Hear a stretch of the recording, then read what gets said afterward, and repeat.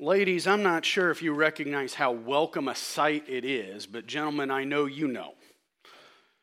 When you go shopping with your wife and she heads into the dressing room to try on a bunch of things, and they have a bench.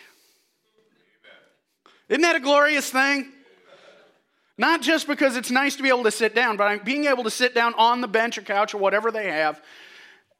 You're no longer having to stand there next to the dressing room like some creep. Because if you're having to stand there, you're just some dude who's, real close to a restraining order. If you sit down holding the purse, you're a dutiful husband who's waiting to give his thoughts to the wife when she comes out and says, "Hey, how does this look?" Which is a whole other minefield, isn't it, guys? It's not that we don't like going shopping with our wives. It's not that we're not happy to wait for them and do that type of thing. It's just the type of waiting is a difference. And we humans, none of us really like to wait, do we? I mean, now it's not, if you see something that says 4 to 6 weeks for delivery, you're just, we want 4 to 6 hours. And it needs to be closer to the 4, doesn't it? We want it now. Kids right now, they're trying to figure out what they're getting for Christmas. We actually used to have a church member here. She had to hide the Christmas presents for the kids here at the church building. Her kids were that determined to find out what it was. The suspense is just too much for them. They want to know, am I getting that Red Ryder BB gun or not? We wait, but we're not really happy about it. The Jewish people had been waiting. God had promised time and again the Messiah is coming. Over the generations, the promises came. Each time, a little more information. A couple extra specifics. And finally, they felt like something was about to happen. There had been a fair amount of comparative silence. He'd still been working with his people, but not quite the breadth of prophecy that they had had in the past. But they felt like something was going to happen. Even later, even in the Gospels, we see that when Jesus is born, there are people who've been waiting for the redemption of Israel. There was that anticipation. They knew something was going to occur. If you'd have asked them, they might have had a hard time putting their finger on why. They just felt like it was time. And they weren't wrong. God does act. And this part of the Christmas story opens with God sending a messenger. To an out-of-the-way place, to a young woman, there's an angelic visitor. In the 6th month, the angel Gabriel was sent from God to a city of Galilee named Nazareth, to a virgin betrothed to a man whose name was Joseph, to the house of David. And the virgin's name was Mary. And he came to her and said, "Greetings, O favored one, the Lord is with you." But she was greatly troubled at the saying and tried to discern what sort of greeting this might be. And the angel said to her, "Do not be afraid, Mary, for you have found favor with God. And behold, you will conceive in your womb and bear a son, and you shall call his name Jesus. And he will be great and will be called the Son of the Most High. And the Lord God will give to him the throne of his father David. He will reign over the house of Jacob forever, and of his kingdom there will be no end." And Mary said to the angel, "How will this be, since I am a virgin?" And the angel answered her, "The Holy Spirit will come upon you. The power of the Most High will overshadow you. Therefore, the child to be born will be called Holy, the Son of God. And behold, your relative Elizabeth in her old age has also conceived a son. And this is the 6th month with her who is called barren. For nothing will be impossible with God." And Mary said, "Behold, I am the servant of the Lord. Let it be to me according to your word." And the angel departed from her. This scene shows us the angel Gabriel speaking to Mary. But the focus here is not that the angel came to Mary. The focus is on the coming Messiah. We learn about the king whom Mary is to bear. Sometimes when we're looking at the Christmas story, we get caught up in the setting. You know, the shepherds were in their fields by night, and we think, oh, this little pristine place, this nice little hill with the cute little sheep who were somehow all clean and groomed. I've never seen a sheep that looked as pretty as the ones in a nativity. I think a little bit of realism's been sacrificed there to protect sensibilities. But, you know, we look at that sort of thing and we just think how beautiful and peaceful it is. But we forget to focus on the substance of the messages. And that's really where we're going to look here today. Because look at who Gabriel says this child is to be. This is no ordinary child. Now, when it comes to birth announcements, people do all sorts of weird stuff with that nowadays. I mean, it's bizarre stuff. You get gender announcements, and you know there was one not that long ago where, like, this couple said, "Tell you what, let's take some dye, and there's this waterfall, and we'll just pour it into the waterfall. People see blue or pink, and well, they do it, and blue dye. Oh, you're having a boy, and they just contaminated the town's water supply." It's like, folks, dial it back a bit. Because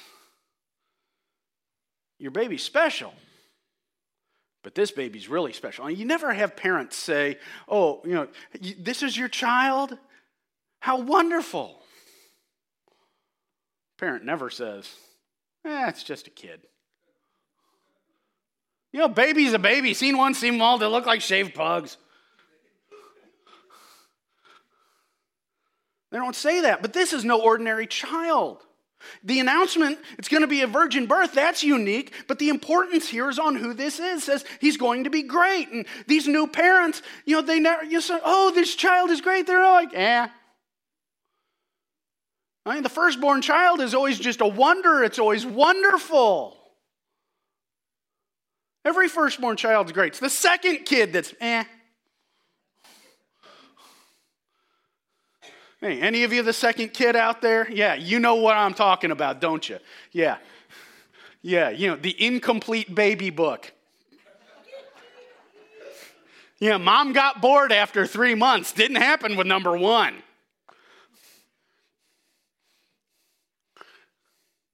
But this child, there's been a lot of great people throughout history. History books full of them. So we just start off, he'll be great.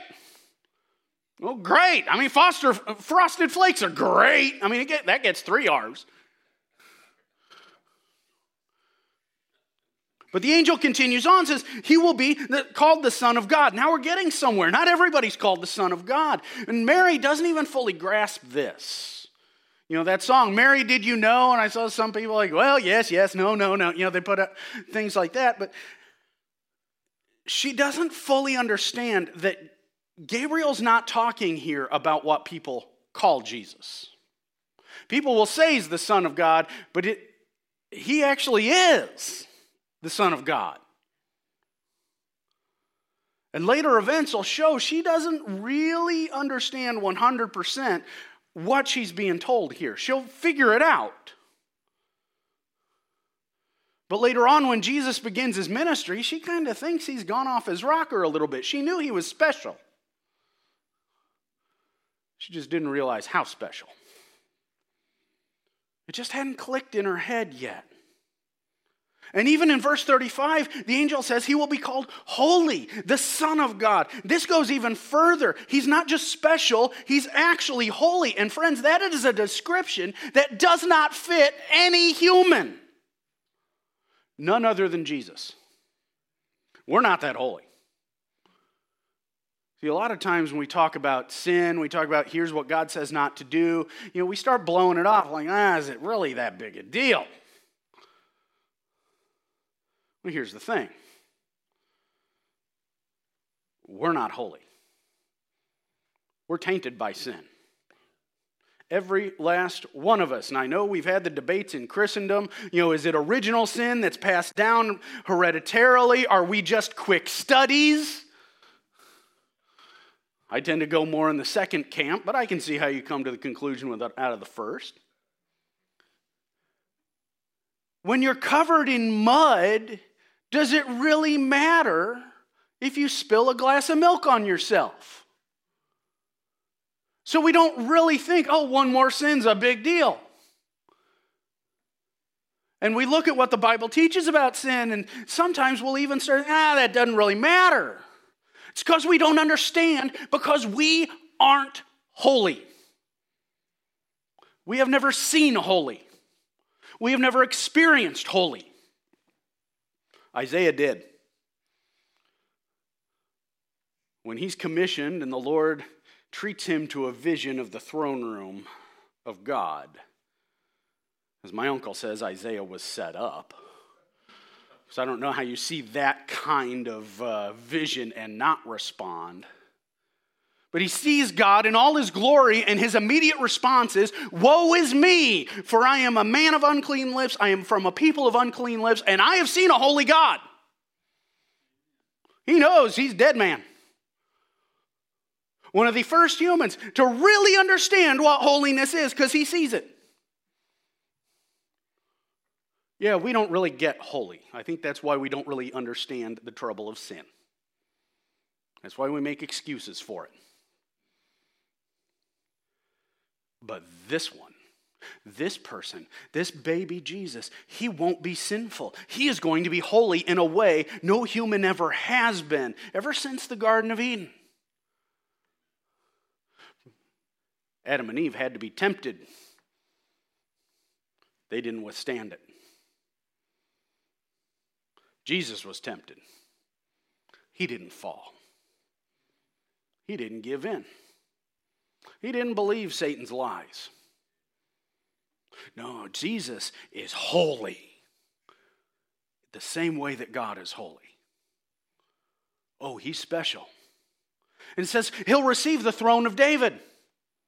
Now, the Jews would see these promises about the Messiah being heir to the throne of David, and what they thought is, well, David was king over Israel. Our Messiah will be king over Israel. So when the Messiah comes, it's revolution time. That's not how it's going to work. Jesus was not a revolutionary in a political sense. At no time did Jesus ever say, yeah, you need to overthrow Caesar. They even put the question to him. He didn't play ball. Because Jesus understood we can follow God whatever political system we're under. We may have preferences. It's okay to have a preference. But we can follow Jesus even if it's not what we'd like. No, Jesus' throne is not something bestowed by man. It is something that God is giving him. He is heir to the promises to David, both because he is from David's lineage and also because God will give him the throne. He is king in a very real sense, not in an earthly sense. You know, our earthly kings, well, they're a little different. An earthly king, they've got limits to their power. You can go places where a king does not rule. Sometimes even within their own kingdom. You go to another country, doesn't matter, they don't rule here. Laws change. And if a king is too harsh with his subjects, they may exercise the people's veto. When the king finds out they've done that, man, he loses his head. Think on that one for a bit, you'll get it.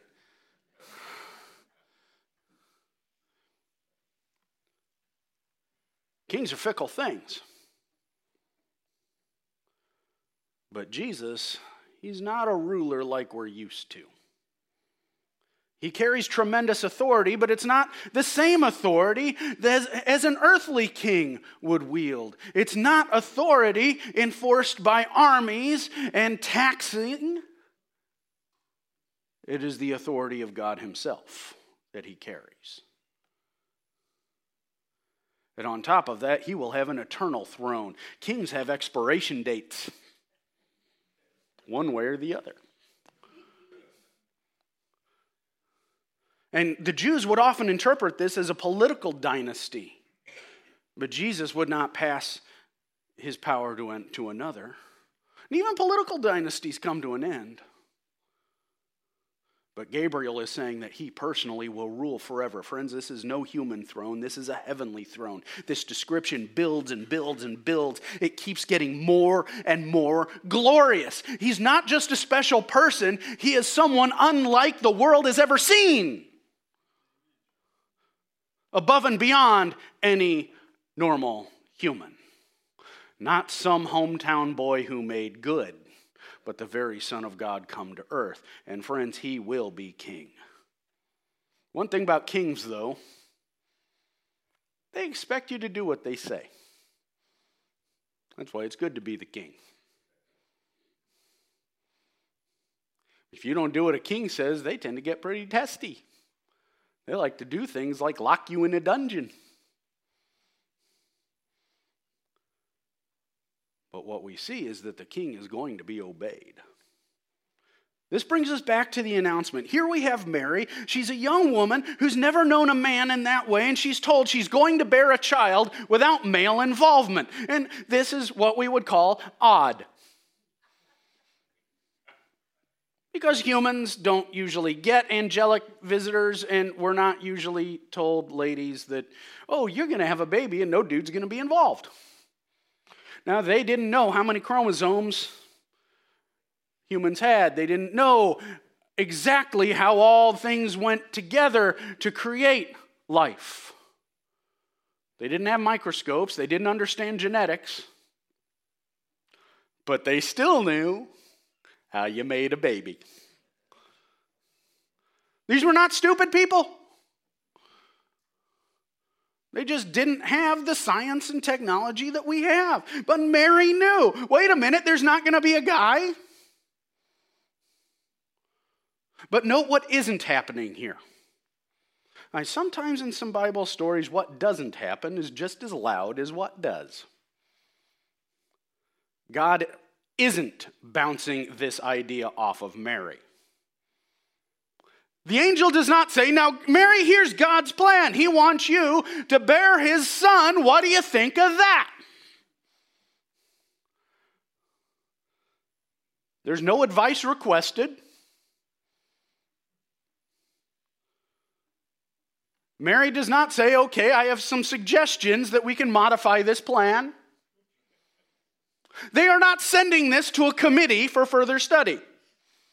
Now, there's a scary thought, isn't it? For God so loved the world that he sent a committee. Sounds more like something done by Lucifer, doesn't it? For Satan so hated the world, he gave his committees and Robert's rules of order. There's not even a place for her to opt out. I mean, Mary can't look at this and be like, oh, God wants me to do this, unsubscribe. Click.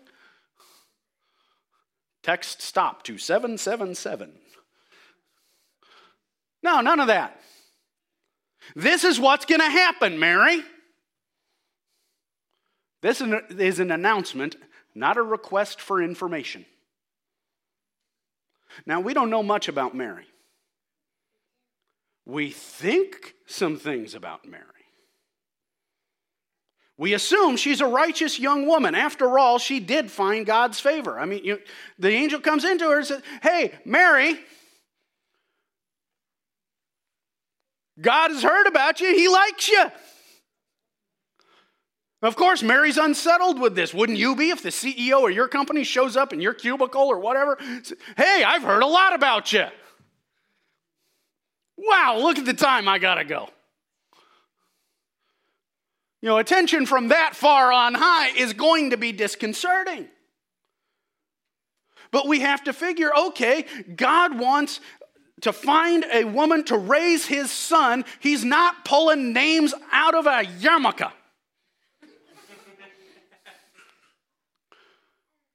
He's going to be selecting someone of quality. But again, that's something we think. I think it's a solid assumption personally. But the Bible doesn't talk about what Mary was like. And God's going to rely on her to raise his son. So, we have to presume she's a particularly wonderful, wise young woman. But that's really all we know. We don't know what her family was like. We don't know what the reaction of her parents was. We don't know if she had siblings. We don't know how they reacted. I mean, we know very, very, very little about Mary. And a lot of what we think we know is really, if we're honest, just speculation. Because all we see here is her response. She has a response to the angel. She is curious, but not incredulous. She's not wondering if God can do it. She just doesn't know how it might occur. Her response is not, "You gotta be kidding me." She doesn't say, "This is the funniest thing I've ever heard." No, she's just saying, "Well, angel, I know how the male-female thing works, and I'm a female. I've never been with a male, so there's certain prerequisites for having a child, shall we say?" Gabriel's response is simply, "God will make it happen." As the architect of the human body, this is certainly not a difficult thing for the Lord. She doesn't laugh about it, which is something that had happened earlier to another unlikely announcement of a birth. She doesn't say, "Can't really happen," which again is something else that happened. No. And the angel Gabriel even provides proof. Proof Mary didn't ask for. He doesn't say, "How can this happen?" Or she doesn't say, "I don't believe it." She says, "Okay, how's God going to do it?" And angel Gabriel says, "Tell you what, here, let me give you another data point. Your elderly relative Elizabeth is waiting on her own child." Then he makes a statement, and we talked about this statement a couple weeks ago. Nothing is impossible with God. That comes up a few times in the book of Luke. Friends, nothing is impossible with God. There's things that are impossible for humanity. There's things that are downright difficult for us. But nothing is impossible with God. And that's something we really have to get into our own minds and really impress upon that gray matter inside our skulls, that nothing is impossible with God. Why don't you say that with me? Nothing is impossible with God. Not bringing children to the barren, not causing the virgin to be with child, not saving humanity. Nothing is impossible with God. Sometimes we will object to God and say, "That can't happen." And God says, "Hey, what made you think I can't do the impossible? You think you're too sinful for me? Nothing's too impossible for God. You think you're too far from me? You think you can't be redeemed? Nothing is impossible for God." Because really, that's where that statement goes. Years later, when Jesus is talking with people, and they're talking about, "Man, how can rich people be saved?" And he starts talking about the eye of a needle. People come up with all kinds of excuses for what that eye of a needle meant. Like, "Oh, it was this little gate in the back of the city, and you'd have to stick a camel through it on its knees." No, it wasn't. He's literally talking about shoving a camel through an eye of needle. Anybody like camel spaghetti? But we can't do it, can we? Friends, we can't be saved by our own work. Fortunately, what have we just said? Nothing is impossible with God. Got to keep that in mind. And you know what? Mary believes this. She accepts it. Okay, guess that's what's going to happen. Her life's going to be turned upside down, and that's just over the coming months. To say nothing of what's going to unfold from there. Mary's response to the coming of the king is obedience. She has been selected for a difficult and a serious task. She doesn't argue about it like Moses. "Moses, set my people free. God, send somebody else. I know speak good. Brother Aaron, talk better."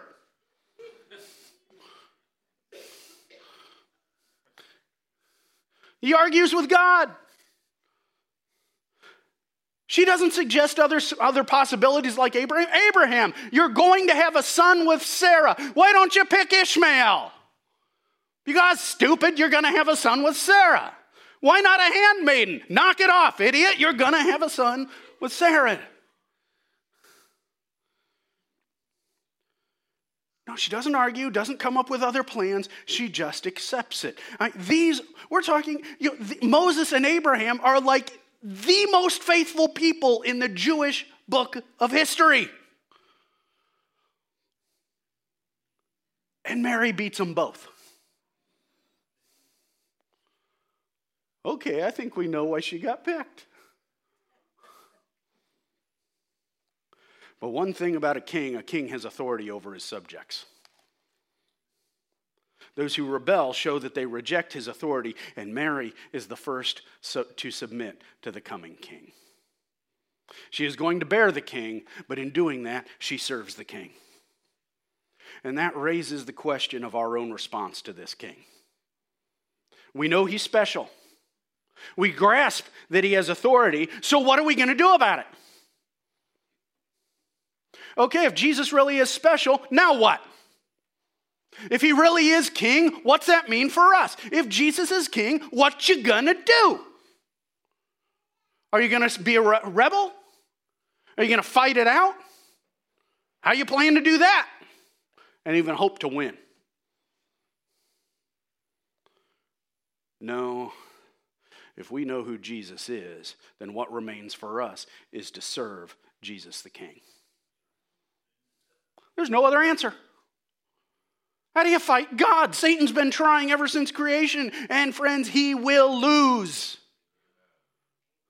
And he's more powerful than I am. More powerful than all of us put together.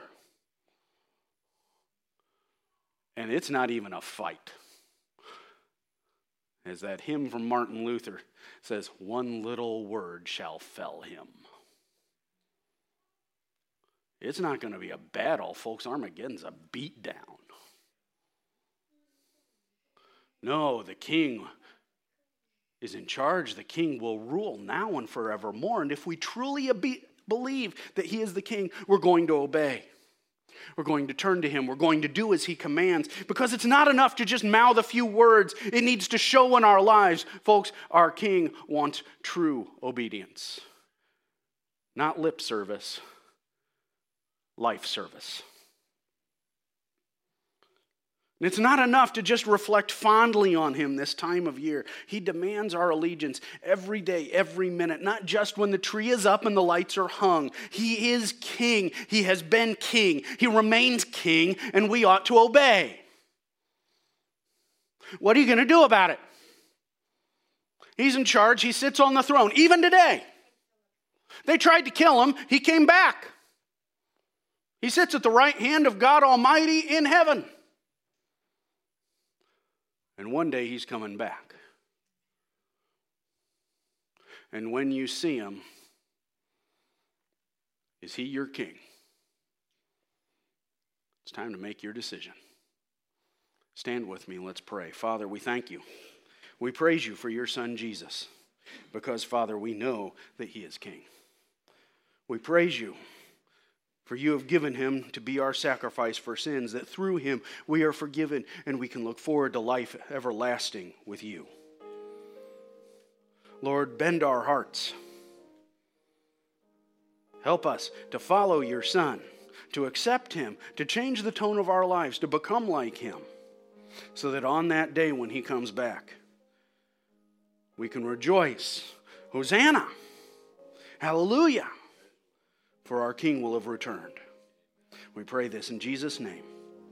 Amen.